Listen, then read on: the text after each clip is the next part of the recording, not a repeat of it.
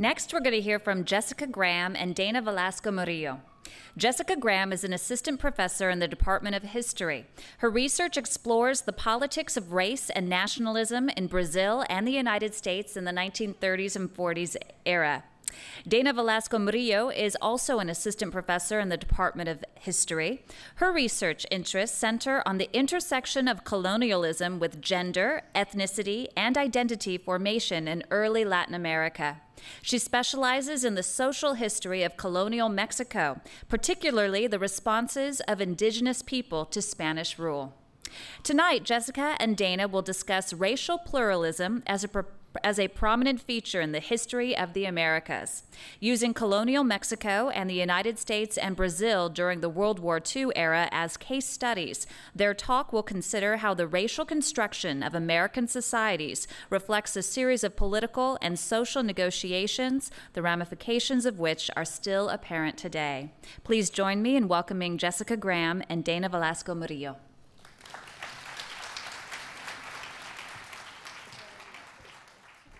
Thank you all for coming this evening, and thank you, Lauren, for the introduction.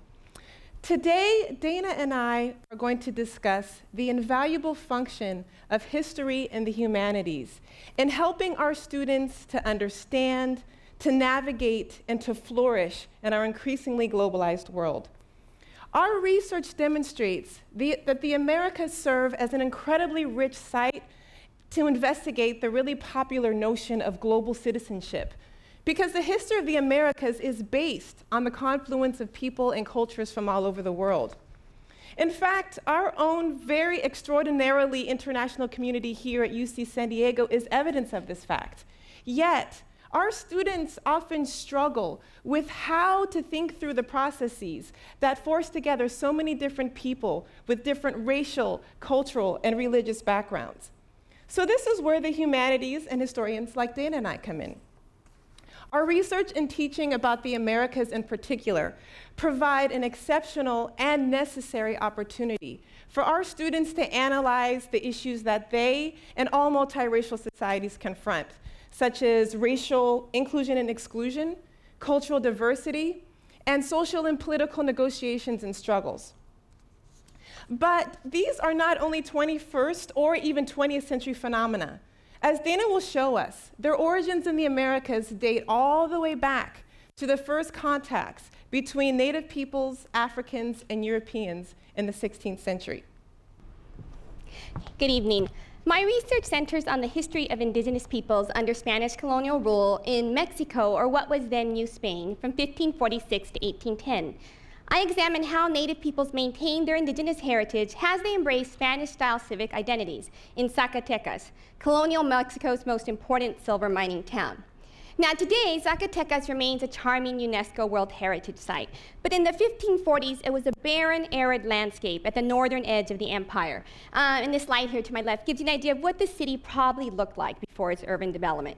Okay, so how did we go from this to this? It's one word, silver. The discovery of silver veins in 1546 spurred Spaniards to create a city from scratch.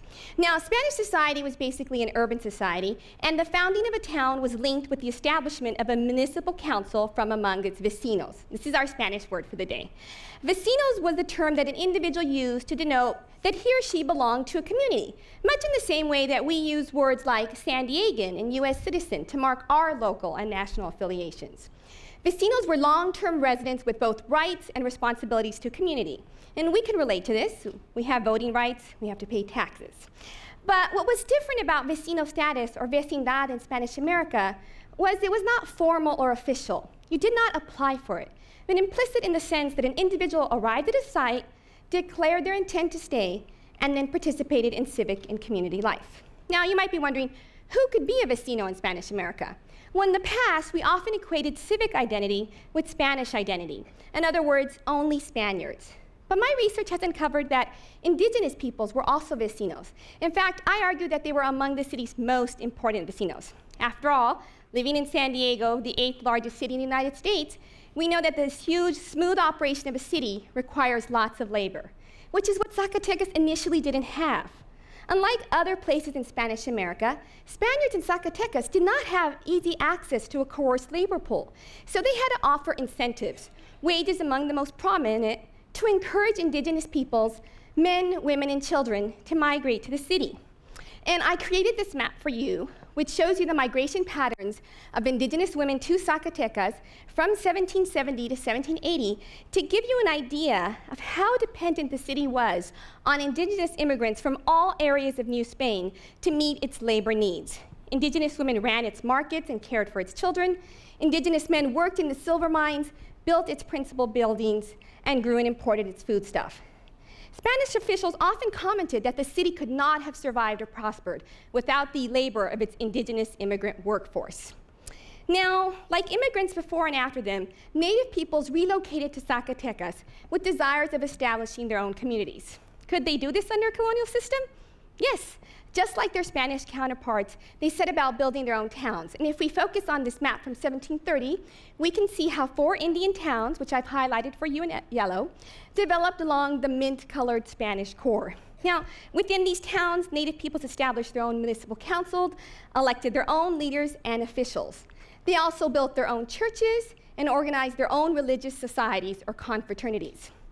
Native peoples took great pride in their civic institutions and in identifying themselves as vecinos of Zacatecas or one of its Indian towns. Now, you might be wondering, did being a vecino imply that you had to give up your indigenous heritage? No. Let me give you an example. In the native towns and even in the Spanish core, native peoples continued to speak indigenous languages. And here we have an example of an indigenous confraternity book from the 16th and 17th century in which native peoples kept their records in Nahuatl, the indigenous lingua franca of the city.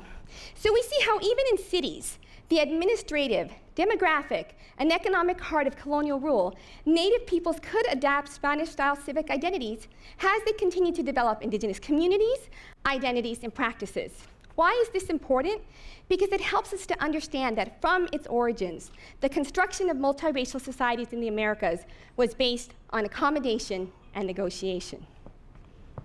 So now I would like to propel us ahead a few hundred years to the tumultuous World War II era. We will stay in the Western Hemisphere, but we are going to shift our focus to the 2 largest and most populous nations in the Americas, Brazil and the United States. So as we shift from colonial Mexico to Brazil and the United States in the 1940s, I would like us to consider the effect of the passage of time on multiracial societies. For instance, I doubt that any one of us would think that the multiracial dynamics of colonial Zacatecas remain the same today, right? And why is that? Well, you might say, because with the passage of time comes change. However, human societies are not like our bodies. Time neither leaves a trace in the same way, nor does it alter appearances just because it has elapsed. So actually, no, it is not the passage of time itself that exacts change on multiracial communities, but rather the events that occur, especially the crises. It is often in moments of crisis that a society reassesses which groups are going to be included, as well as the terms and conditions of that inclusion. So what I plan to do here in the short amount of time that I have is to sketch how the conversation about racial inclusion in the United States during World War II changed, right, during this moment of crisis. And my particular research focuses on a generally unknown chapter of the story, which is the impact of Brazil on the United States. So very few people know that Brazil eventually sided with the United States and the Allies during World War II, or that in 1944, the South American giant sent about 25,000 troops to fight in Europe. And the image you see before you is representing this. This is a picture of Brazilian troops helping to liberate Italy. However, Brazil's many contributions to the military operation only partly explain why the country garnered such a great amount of attention from the United States. So of course you want to know what else did, right? First of all, the Allies considered the German and Japanese communities in Brazil to be, in their words, the largest and best organized in all of South America. So Also, the Italian community that was in Brazil was extremely substantial. So the US authorities were essentially really concerned about where the true loyalties of these communities rested, right? And you had officials like FBI Director J. Edgar Hoover who were fretting over the fact that Brazil had up to 4 times as many Japanese immigrants and descendants as the United States. So the second thing that garnered so much attention from the United States in terms of Brazil, at the time, the Allied nations believed former Nazi leader Hermann Rauschning, who wrote that Hitler was especially interested in Brazil and had plans to create a new Brazil there.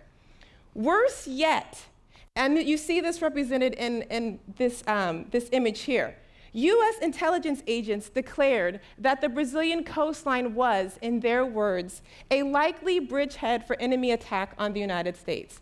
And this is articulated in this image. You see, this is a booklet that the government published in 1943, and you see that at the top it says that Brazil is a stepping stone for invasion. And you know, the Allies were actually not being paranoid. Hitler had designed a plan to invade the United States vis-a-vis Brazil.